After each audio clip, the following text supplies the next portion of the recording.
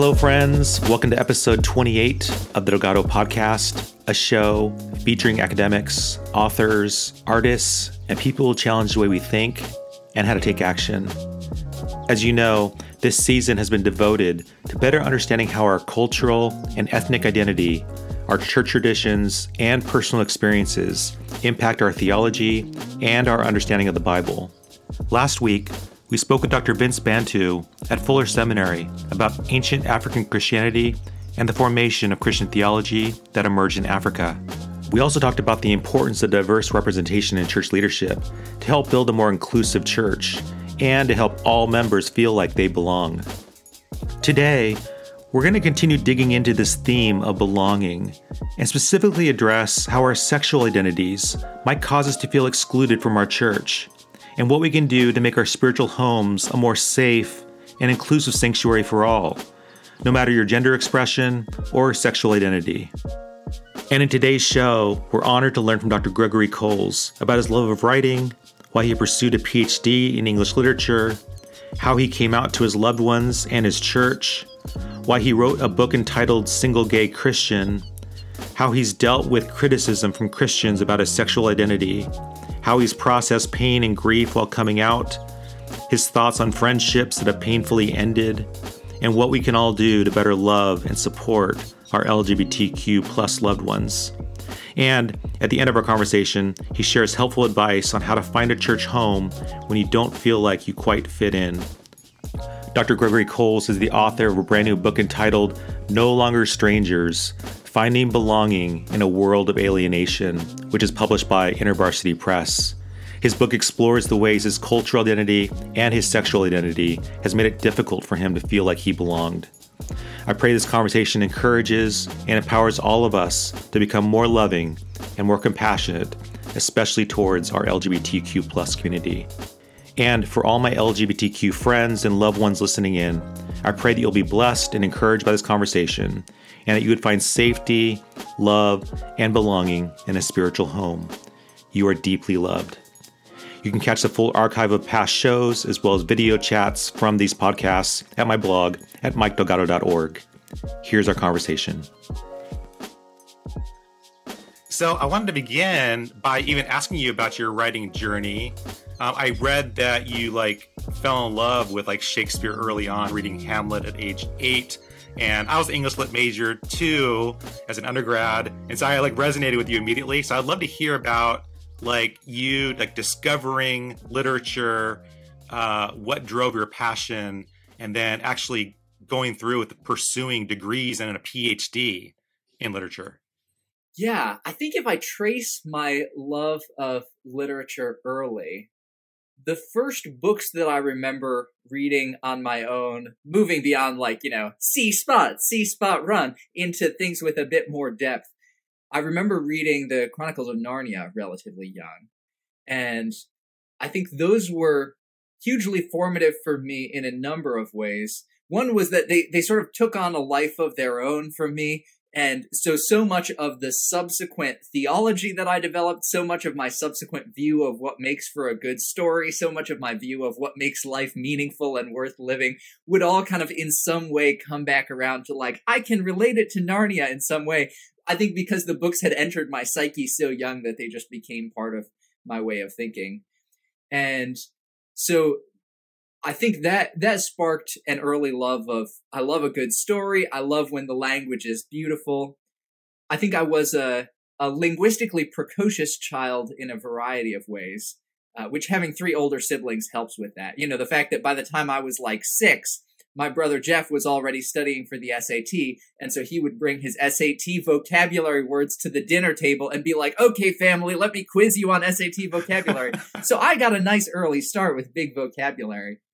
And I think all of that then worked together to make me feel as a relatively young kid, I was I should read some of this fancy literature I've heard so much about. And so I think that's why I picked Hamlet when I was 8, was that I had heard things about Hamlet. And so my first entry into Hamlet was that I started memorizing the famous soliloquy, to be or not to be. And I actually memorized the whole thing. Wow. And recited it at a homeschool co-op that we did. There were a bunch of homeschoolers that would get together and like demonstrate what they had been learning. So I just memorized Hamlet's soliloquy and went to the homeschool co-op and was like, allow me to recite. So I was a great child. You would have loved awesome. me as That a is child. so cool. The kids must have been like, what am I witnessing right here? Oh dear. Yeah, I was distinctive, if nothing else.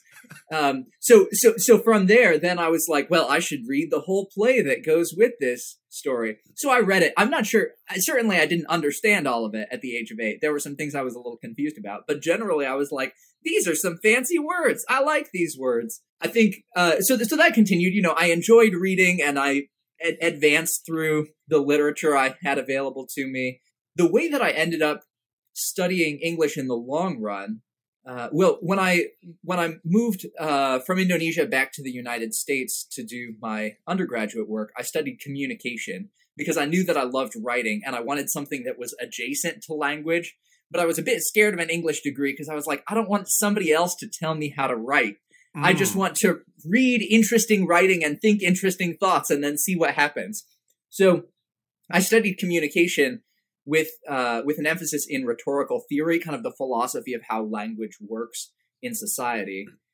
And then after that, I went and started working for a church for 1 year. And during the year that I was working for that church, I started to feel like, oh man, I missed the academy. Like I loved working for a church, but I really missed being part of big conversations and reading things that were hard to understand and I had to grapple with them. And it just wasn't quite the same working with a youth group. You know, it was a different set of intellectual activities. So I started thinking about, could I pursue higher ed? And when I looked into the higher ed programs that I was best suited for, I discovered that I was pretty well suited for a program in English, bringing in some rhetorical theory, but bringing in some thoughts in literature. Also, going back to Narnia, I just wanted to be C.S. Lewis. Like my whole life, I'd just been like, the ideal thing that a human being can become is C.S. Lewis. And I knew Lewis had a PhD in English. So I was like, if one wants to become C.S. Lewis, one receives comparable training. Now, having gotten the PhD, I can confirm it has not made me into C.S. Lewis, alas. But there's still time for later. You know what? It's funny because growing up in a Christian home, like C.S. Lewis was like, yes, he's like my hero. And then because I love literature, like I got every C.S. Lewis I could get, like book I could get, like especially his stuff like that he wrote on literature, like the stuff he wrote on Paradise Lost and medieval literature. Like I was consumed with it, especially because he had like a Christian identity with him. And so hearing your story, like that is so cool to see you like following through with that. So when you entered, especially the PhD program, what was your research area? My research was primarily on shifts in language and language polysemy, so moments where language means multiple different things, especially in construction of group identity. So, for instance, a good chunk of my research and my very first English publication had to do with the reclamation of derogatory terms. So that moment when a minority group takes a word that is being used to derogate them in some way and says, no, we're going to reclaim this word as a term of power. And so I've done work that sort of traces the distinction between, like, how is it that we have a word like black as a marker of racial identity that begins derogatory and is now considered sort of universally fine. Anybody can use it without being derogatory. But then we also have a word like the N-word, which is possible to use in the in-group as a way of expressing solidarity, but is still not accessible to those outside of the group, which is why I'm not going to say it on this podcast. Like, how do we trace both of those as forms of reclamation, but recognize the ways in which they play out differently sociopolitically? And how does that work for other groups of people? You know, we've got words in the sexual identity conversation like gay and queer, but also faggot. You know, and we've got words used to derogate women over history, and so on and so forth. So my research deals with the dynamics of how these words can operate in multiple linguistic spaces at the same time and do different things in society depending on who's using them and how they're being used. Oh, that's fascinating. Is that available? Like, can someone like go and find your that work? Yes, if you Google Gregory Cole's The Exorcism of Language, that was my sort of leading Oh, I love that paper on the title. topic. I Oh, love thank you that very much. title. That is taken from Kenneth Burke, who's the rhetorical theorist who formed the basis of my dissertation. So yeah, the exorcism of language. It's a fun time. That's brilliant. How was that received by your professors? Like, what did they think? It went pretty well. Yeah, I wouldn't say that I was universally regarded as brilliant in grad school, but I had my moments where people were like, "Oh, Coles, you have some interesting things to say." And I think this paper was one of those moments where I started writing it, and the people I showed it to were like, "This is fascinating. We think you could get this published," which is why it then became my first academic publication. That's fantastic. I totally want to read that now, the way you described it. That sounds so interesting. So tell me about like your journey from writing for academia, doing really important research, and then going into deciding to write for the Christian market specifically. And yeah, tell me about that journey. Yeah, it was a very accidental journey. It began. So before I started graduate school, I was already doing some writing with the hope that I could eventually publish a book for the general market. And what I was working on early on was fiction. So I wrote a novel while I was an undergrad, and I was shopping that novel around to agents. And right as I finished undergrad and started working for a church, I signed with an agent. So I had a literary agent who was shopping this novel around to publishers. We never successfully landed the novel with any publishers. And so so my agent and I, we sort of regrouped and said, well, okay, we can't publish that novel. What shall we do next? And I was like, I'll work on another novel for you. I have another idea. I think I can make this work. So I'd been planning to work on a new novel. Of course, once I started grad school, it got a little busy. And so I had carved out the summer between my master's program and my PhD program. I carved out a chunk of time and I said, I'm going to work on a novel this summer. I began trying to work on it, and I would sort of have some false starts and send them to my agent, and he would look at them and say, well, you're still a good writer, but this feels sort of weird and stuck and not quite right. And so I just ended up in like this terrible writer's block. And I went to my agent and I was like, Mike, what do I do? My writer's block is awful. And he said, Coles, here's what you got to do. You just sit down in front of a blank page and you write whatever comes out of you, and no one will ever have to see it. And I was like, oh, this is sound writerly advice. I will do it. So I sat down at the computer and I wrote what poured out of me. And it just so happened that at the time he gave me this instruction, I had within the last 3 months come out as gay to my pastor at my church, to my parents, and I had also written an email to a guy named Dr. Wesley Hill, who was a celibate gay Christian author who I greatly admired. And he had just written me back. And so I was in the throes of all of those conversations. So when I sat down in front of the blank page and wrote whatever poured out of me, what poured out of me was my own musings about what it looked like to want to be a follower of Jesus in the context of having a particular experience of sexuality, in the context of 21st century America, where both of those things are rather contested. And so my agent's advice to just write something down turned into a journal entry, which became a long journal entry, which became a lot of long journal entries paired back to back. And at some point I sat back and I was like, oh my, it seems I have written a book. Which is not the recommended way to get into Christian publishing, but it's what happened in my case. Wow. Yeah. And because you think about like, when constructing a book, like you are pitching your idea, you're like constructing like how you're going to organize the book. And in your case, it was just raw emotion. You're processing how you're feeling throughout this really important time in your life.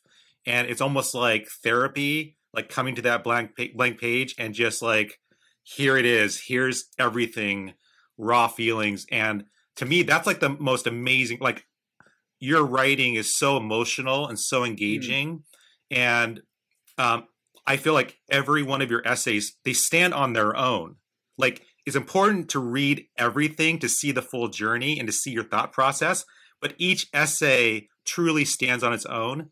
And to me, whenever I read, like when I was reading your essays, just the way you even end your essays, like I wanted more. Like you leave me wanting so much more. And so that's always to me a sign of a really great writer is when I finish an essay and I'm like, that's not fair. You can't end it there. And then I'm like, okay, I got to get to the next essay now. So the way that you write, I'm so happy that you decided to take the raw emotion, take all this very personal. I mean, you have tremendous courage as well to take this vulnerable writing that could have been just conversations with a therapist that stayed there. And you know what I mean? Like, those are the kinds of conversations I'll have with my therapist. Like, this stays in this room between me and you. I have that trust, and you're not going to judge me. It's another thing to like take that, like that emotion, that pain, and then put it onto a page, and then for you to be able to write it in such a poetic and beautiful way that resonates with so many of us. So thank you for doing that. And as I was reading your latest book, No Longer Strangers, you talk about in one of your essays about that period where you had finished your book, your first book, and you realize, okay, I haven't told very many people at my church about being gay, and this will be a surprise to them. I should probably let them know. But it's like, should I let them know, or should I just let them discover it? Like, it's not really their business, but I'm writing a book. And so you're talking about that whole difficult situation is in your mind, like wrestling. Well, this is no one, should I let them know? And then you talk about that Facebook post. And I got to tell you, as you were like describing that moment, I was getting anxious, like reading. I want to encourage everyone to read that chapter because I was getting very emotional and anxious for you as I'm reading you talking about that Facebook post, and you're like building it up, and I'm like, and then you actually share the Facebook post in the book, and I'm reading this going, how much thought and empathy and compassion you had as you were trying to explain your feelings, and also not to separate or hurt anybody else in the way that you were coming out. Like the way that you did it was so compassionate, so beautiful. And then also like, let's create a safe space. Like, let's be very careful, Christian, in the comment, or anybody who's reading this, like, be very careful. So can you talk about like that part? Because you have this book coming out, and now you are wrestling with, who do I tell and how do I tell it?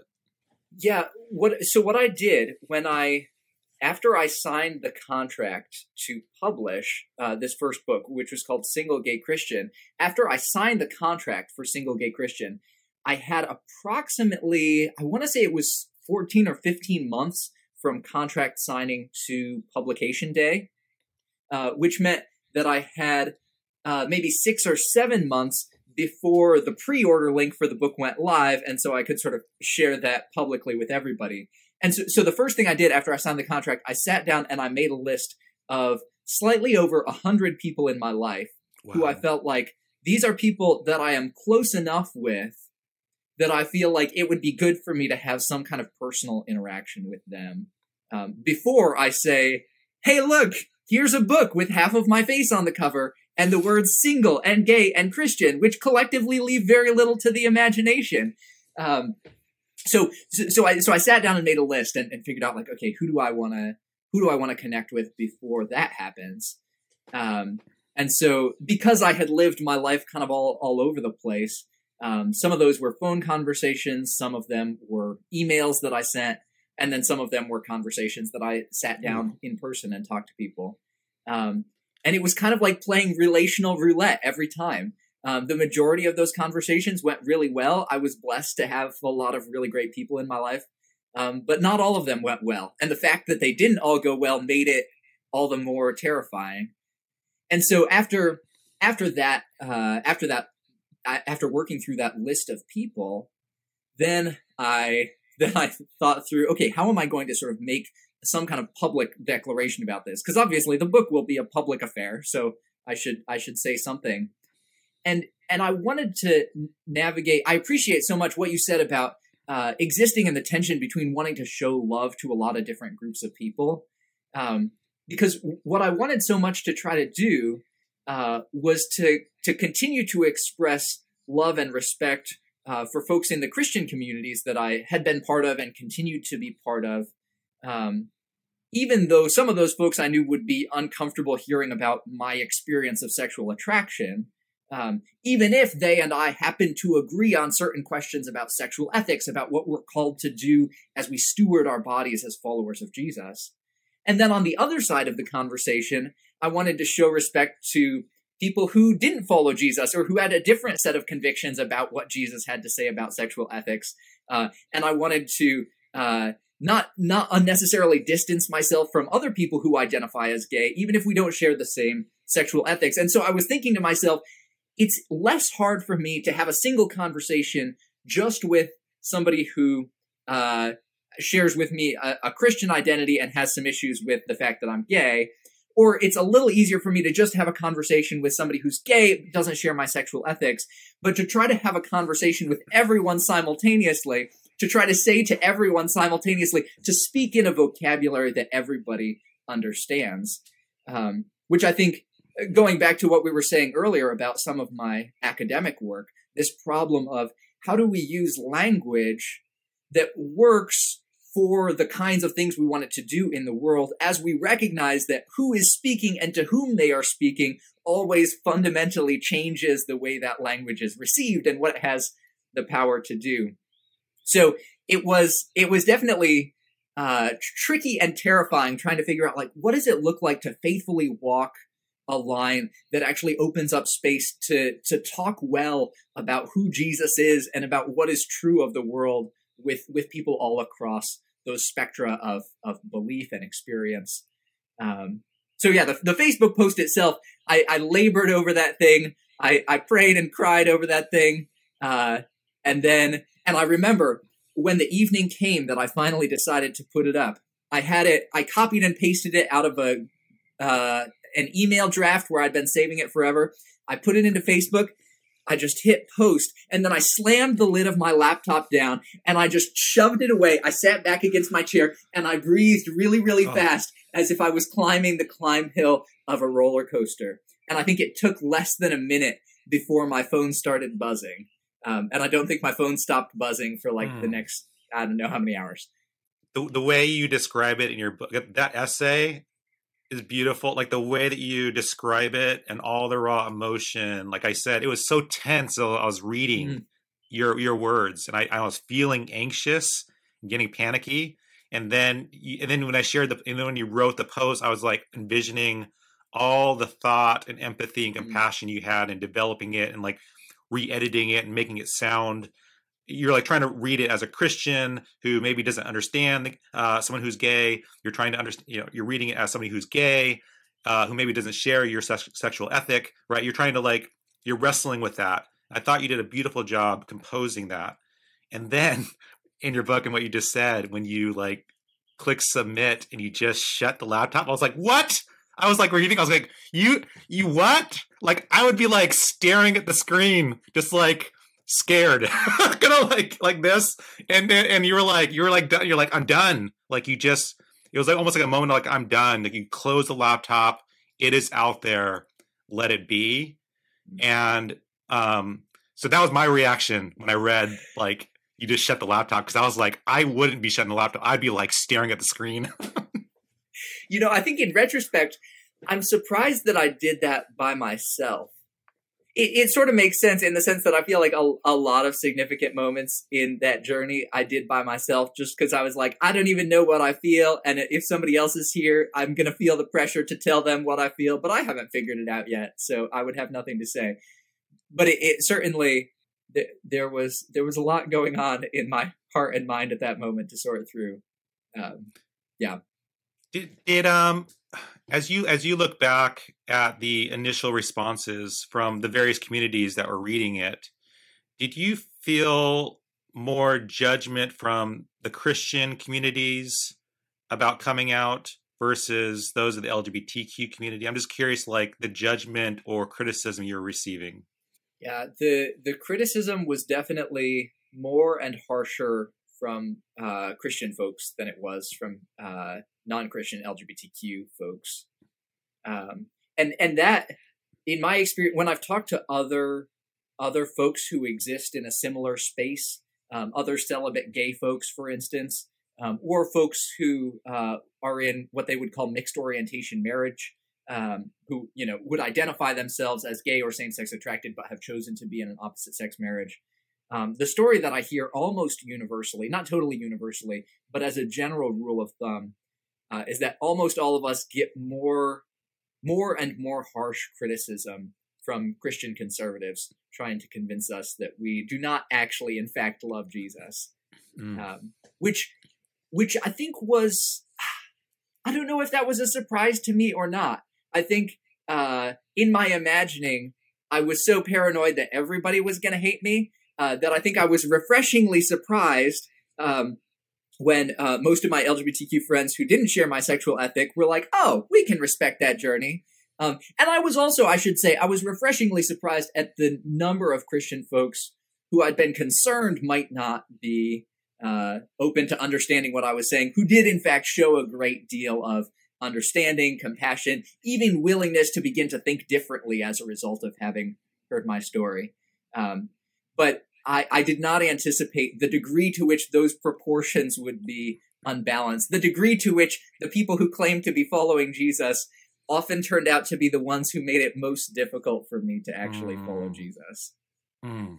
For the Christians listening in who maybe in the future might have a loved one come out to them, what would be some things you would say to them in how they should be thinking about their response so that they are filled with empathy and compassion and love and really seek and not saying something that's well meant but said totally wrong? Yeah. I mean, one thing I often say, like especially in the moment of coming out, but also afterward, is I don't think it can be overstated how important it is to reaffirm for people that you love them. And I think for some of us that can feel like, oh, well, obviously I love them. And yet for the person who's coming out, that information doesn't necessarily feel obvious, because I think when you're in the closet and somebody tells you that they love you, you sort of hear that statement with an asterisk that makes you wonder, would they still love me if they also had this additional information? And it's an asterisk that also carries with it everything that you have ever heard that person say before about gay people, which is usually not an entirely positive set of things. Or at least it wasn't among some of the circles that I was coming out in. And so it was incredibly helpful, incredibly healing, just to be reminded at the beginning of the conversation and the end of the conversation and 17 times in the middle of the conversation that the fact that I had shared that I was gay didn't change the fact that I was deeply loved by the person I was talking to. So that I think is a place to begin. Another thing that I would say, and this I think especially comes from really well-meaning people who in many ways I think have a lot of good instincts to do some things really well. There can be an assumption that exists among Christians. I'll speak especially for evangelical Christian communities because those are the communities I have been most part of. I think this is true for other Christian communities, but I won't claim to critique everyone equally when my experience has not been equally doled out across them all. There can be a tendency to hear the story of a person like me who's saying, here's my experience of attraction to the same sex. Here's how I have chosen to follow Jesus, either in celibacy or in the pursuit of opposite-sex marriage, to share that story and then have a straight person respond in a way that indicates that they think that the ideal for our lives would somehow be for us to end up straight.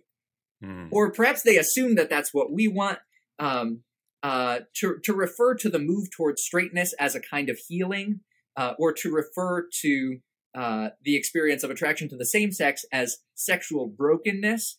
And to be clear, I do think that I am sexually broken as a person who is oriented toward the same sex. However, I also think that every human being with an experience of sexuality that comes after the fall of humankind is also sexually broken.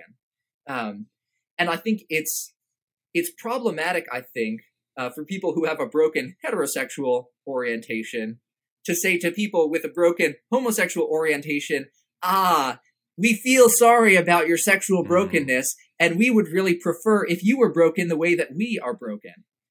There was a moment, there's a story that I tell in my first book about a time when I was young and thinking that the ideal was that I would become straight, that I ran across a picture of a scantily clad woman. And I was like, I'm told that if I were straight, which is what I'm supposed to be, I would like feel things after this picture. Like I would want to lust after this picture. So I took the picture and I was like, I'm going for it. So I'm taking the picture, like trying to lust after the picture, which did not work. I mean, for all the good it did, I might as well have been staring at an office supplies poster. And yet the logic that underlay that moment was the logic that said somehow the fact that I lacked the temptation to lust after women was itself a bad thing, that it would be preferable if I had the capacity to be tempted to lust after a woman. One of the most revolutionary shifts in my thinking throughout the course of my spiritual life has been to recognize that the fact that I don't experience certain kinds of sexual temptation as a same-sex oriented person is actually a remarkable gift. And that I can celebrate that gift, that I can celebrate the fact that it has never crossed my mind, except in a few moments where I was trying to make it happen. It has never crossed my mind to think of my sisters in Christ as anything other than dearly loved sisters, that the idea of making them an object of my sexual desire never occurred to me.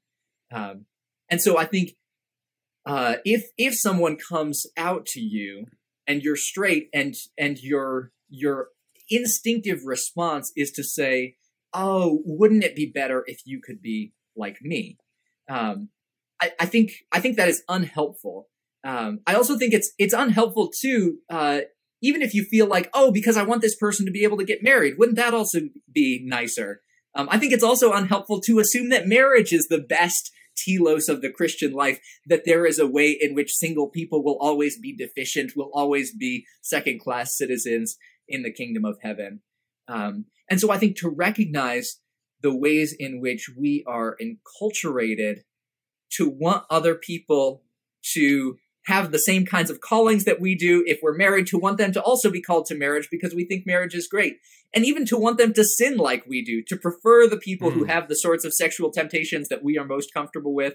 I think to instead say, hey, Jesus has everybody on a somewhat different journey, and it's not my job to wish that this person's journey were more like mine, nor is it my job to take my own judgment and try to paste it upon somebody else's judgment and supplant myself for them. My job is simply to point them in the direction of Jesus while they journey with him on a journey that will likely be quite unlike my own. And so I think to have the posture of openness and humility that recognizes that is such a gift to your gay friend. Amen. Amen. You in your latest book, No Longer Strangers, you tell a story where someone that you weren't super close with, but you had known for a while, like, let's have a conversation at a coffee shop, and you describe that moment, and you're like, oh no, I think I know what's coming.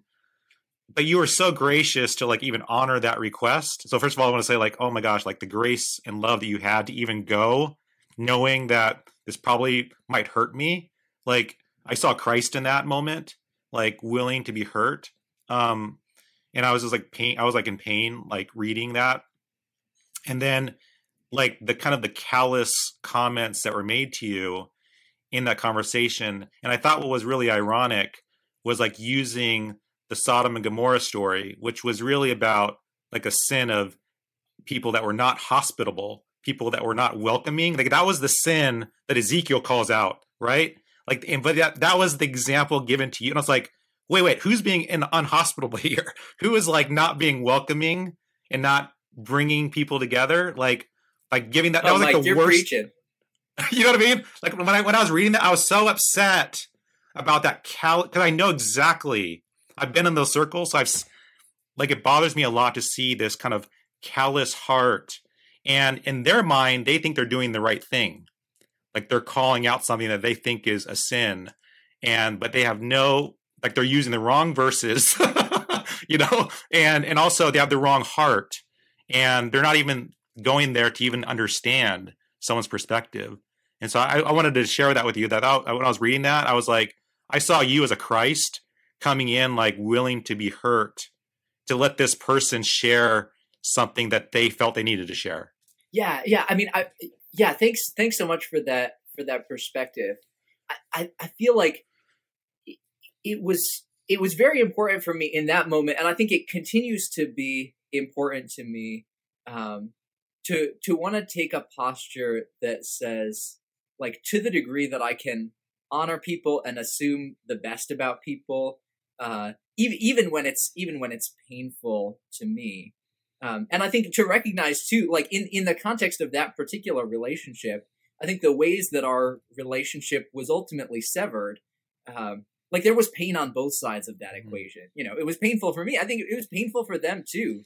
And I think it was so important for me. I had to rewrite that chapter a couple times, because the first time I wrote it, I wrote it with some residual anger, some wanting to prove that I was right and the other person was wrong, and that was the way everyone must read it. And I had to go back and try to rewrite it with the recognition that the most important thing that I needed to remember, I don't know what everybody else needs to remember about that story, if they need to remember it at all, but the most important thing that I needed to remember was that even after we had become one another's heartbreakers, we were still people who I hope and trust will get to share eternity together. That there's a sense in which whatever temporary severing of relationship we have now, that will ultimately be healed. And the important question will not be who was right or who was wrong in the moment. The important question will be whether we're eager enough in our pursuit of Jesus to ultimately be delighted at all the people he brings us back in relationship with at the end. I think in my emotionally less healthy moments, there are some people who I feel not particularly excited to ultimately share the kingdom of God with. And those are probably the people who I need to be most eager about loving, because I think they're people that Jesus longs for me to express his love to. And I hear so much like just love from you in that statement, because as I was reading, especially your chapters on friendship and friendships that get severed, friendships that are hurt, people that you loved, something happened, they hurt you or you hurt them, and then there's like that rift that never gets repaired, and then you kind of go your separate ways, and you still, the way that, I got to say that the way it touched me, the way you talked about those friendships, especially those who would hurt you, and then how you envision like this eternal perspective, like, even though they've hurt me, I want to see them, I want to be reconciled to them in glory in heaven. And whatever that looks like I want to see healing ultimately. Even though on this earth, our relationship is fractured, it'll never be the same again. So the way that you framed that was actually super helpful to me as I was thinking about some of my past friendships that have been hurt and they'll never be the same again. And the way that you also were like focusing in on like the beautiful moments that you had with those people. And that's what you focus on, the beautiful things. Like, that can be replicated, in heaven. Like all that beautiful stuff and all the hurt will go away. And so I want to just compliment you on the way that you've looked at those past relationships. It was very helpful to me. It was very healing to me to read that, because I haven't had that perspective. Yeah, I'm so glad. And I think it's important to say too, like, especially when we're talking about places where there are times when folks do things that really are harmful, not just to us, but also to other people. And I think the desire to pursue forgiveness, the eagerness to see ultimate reconciliation, doesn't mean that we deny the importance of responding and rejecting things that are really unhelpful, especially things that are driving other folks away from the kingdom of God.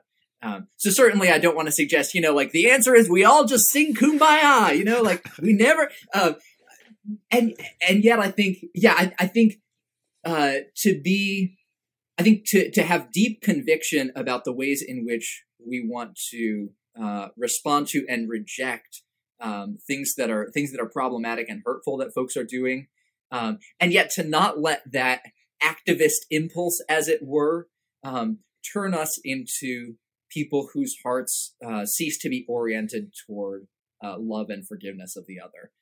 I think it's a sort of an impossible tension to walk, as it were, which I think all the best ones are.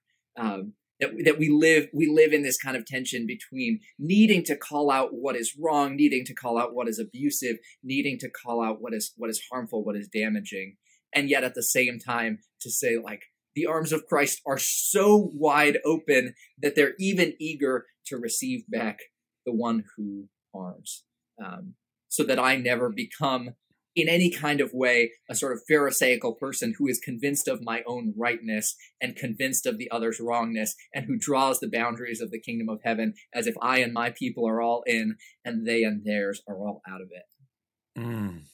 Amen. That when I was reading that, it touched me, and it also pointed to my own sin of when I get resentful for some of those things that have happened in my past with people. How, for those who are listening in who maybe feel like me, like someone has hurt them in some way, and so that relationship will never be the same.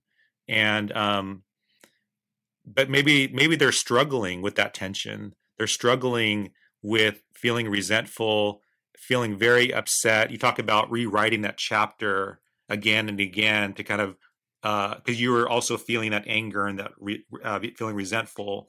And I think that's super important to declare that and to write that and to express that. But then you obviously in your own spiritual journey and healing, you have come to a new place. But for those of us who are struggling right now with that resentfulness, one of the things that has been really helpful for me in the way that I process particular moments in my life that become moments of hurt, moments of grief, is to be really purposeful about situating those moments as part of a larger story. And so to say, this moment isn't just about the moment itself, but it is part of a grander story. It's not the entire novel. It's just like a page of the novel, and it's a page of the novel that God is ultimately weaving together to make a story that's really grand and really beautiful. And I think that conviction that the story as a whole is good, that it's headed somewhere beautiful in the end, and that when from the end I look back on the moments that are most heartbreaking, that I will see those moments through the lens of the happy ending, and the happy ending will be even happier because those moments were a part of the journey, as it were. I think sometimes what I most need to do is take a step away from the individual moment that is vexing me, and just ask God to give me a fresh vision for the bigger story. The story that extends from Genesis 1 to Revelation 22, that sort of brings us beautifully back into perfected relationship. Because I think often my own reluctance or unwillingness to file things away graciously in my heart is often reflective of my inability to connect them to a bigger story and to trust that bigger story is actually good. So sometimes I just need to stop and say, do I actually believe that Jesus is good? Do I actually believe that the whole of my life fits into a grander whole, and that grander whole is a really good thing? And if I believe those things, am I willing to have the humility to say, even though this moment feels sort of all-consuming to me right now, it's actually remarkably small in light of the things that I believe to be true. Because I think I was giving a talk recently about the difference between happiness and joy, and I made the argument that happiness or sadness is about the emotion that we experience in the moment itself, and yet joy is about our perception of what is the nature of the whole story. And so this is why I think, or this is part of why the Bible can so eagerly encourage us to be joyful, even in the midst of very sorrowful things, is that we experience our individual moments of sorrow in the context of continuing to know, continuing to trust that the larger narrative they fit within is still fundamentally a good and beautiful and hopeful narrative. What a beautiful way to put that. And man, I need to tap into that joy, like that vision of joy that you're talking about. Because sometimes I focus in on the moments, which can be heartbreaking, and I could stay there for a while, which is not good. But I love the way that you kind of are expressing like, and I also like the illustration you just told about like one page in the novel. Like that, what a beautiful way to like view friendships, like all these other good moments that happen along the way. There could have been a point where it breaks, but that was one point in the book. So thank you for sharing that. That's very, very helpful. Before we go, I wanted to ask you about belonging and then in relationship with church membership and finding a church, and how hard it is for some of us who maybe in our own theological journeys or our own journeys of coming out, that we may struggle with finding a church. And you described it really well in your book, where you said, maybe I'm too progressive for the conservatives and I'm too conservative for the progressives. And that tension, like you write it so well. And I was like reading going, oh yeah, yes. Like, what do you do when you don't feel like you can belong because of your identity, because of whatever it is? You're at that church and you're feeling like, and again, you do such a great job of explaining like, for certain things, when you're just meeting people, I'm not going to be sharing certain viewpoints when you're just meeting somebody. Like, you're just like, hey, how's it going? Where do you go to eat? And what Netflix shows do you like? But then like the things that are really important to who you are, like you are going to be careful on when you share that, but that's an important part of your identity. And you don't want to be hurt again. Like, because the moment they find out, like I just built a little bit of a relationship and now it's like, it's over already. And so you want to like find a community where you can belong, but it can be very hard. Yeah, I have found it really, really helpful in my own life.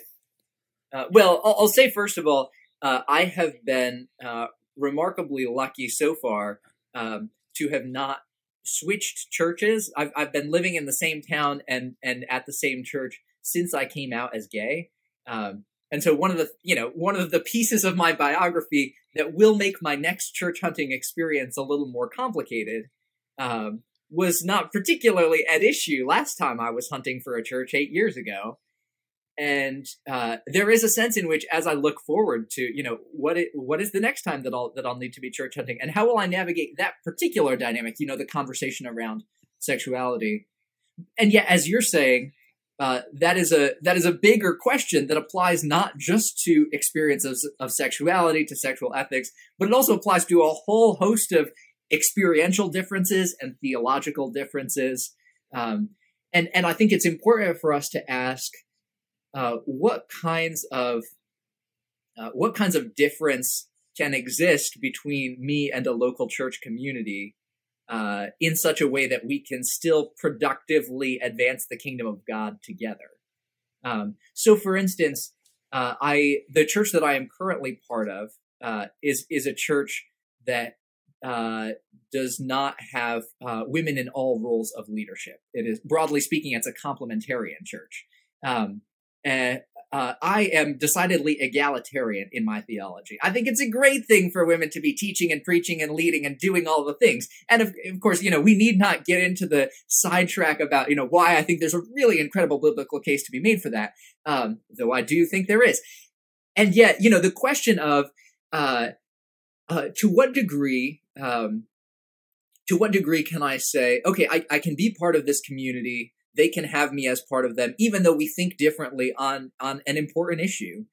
And that's one of those issues that I will say, I think next time I look for a church, I would ideally like it to be a church that agrees with me on the question of what the Holy Spirit has empowered women to do.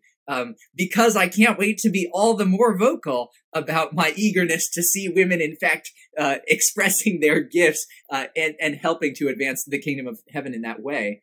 And yet, I have been able, in my own context, to, in my own sometimes subtle and sometimes less subtle ways, help nudge the women around me to still exercise their leadership gifts, even when that's not encouraged by some of the other folks in their community. And, to gently nudge the men in the community around me to just remind them that the women in their lives have more gifts than their theology may have given them room to note.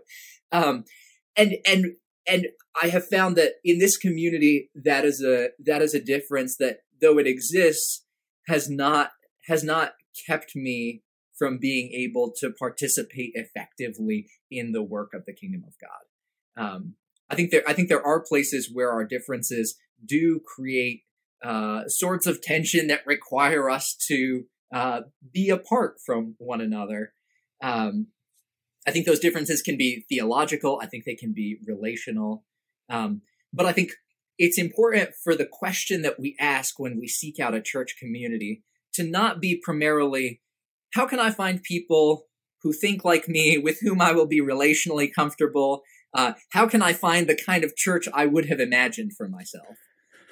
And to instead ask what I think is the somewhat more pressing question, how can I find a community where my presence among them will make me better equipped to serve Jesus and will make those I am among also better equipped to serve Jesus? How can we collectively communicate the love of God in a way that is better together than we could have independent from one another? And I think if we can ask that other-oriented question instead of the self-oriented question, it may still be a bear of a time figuring out the best local church community to be part of. But I think it becomes somewhat more possible because it becomes somewhat less about us. And I think the story usually turns out better when we recognize that it is really not primarily about us at all. Amen. Oh, you're preaching to me, Greg. Oh, yeah. That's my problem. You nailed it right there. Thank you for preaching to me. That's a sin area of mine. Thank you for reframing the question for me. That's super, super helpful. And Greg, I want to thank you so much for being on the podcast. What a treat. Thanks for having me, Mike. Thank you so much for listening to this conversation with Dr. Gregory Coles about his latest book entitled No Longer Strangers, Finding Belonging in a World of Alienation, which is published by InterVarsity Press. I'm curious how this conversation with Gregory Coles on finding belonging has impacted you. You can message me on Instagram, TikTok, YouTube, or Twitter at Delgado Podcast.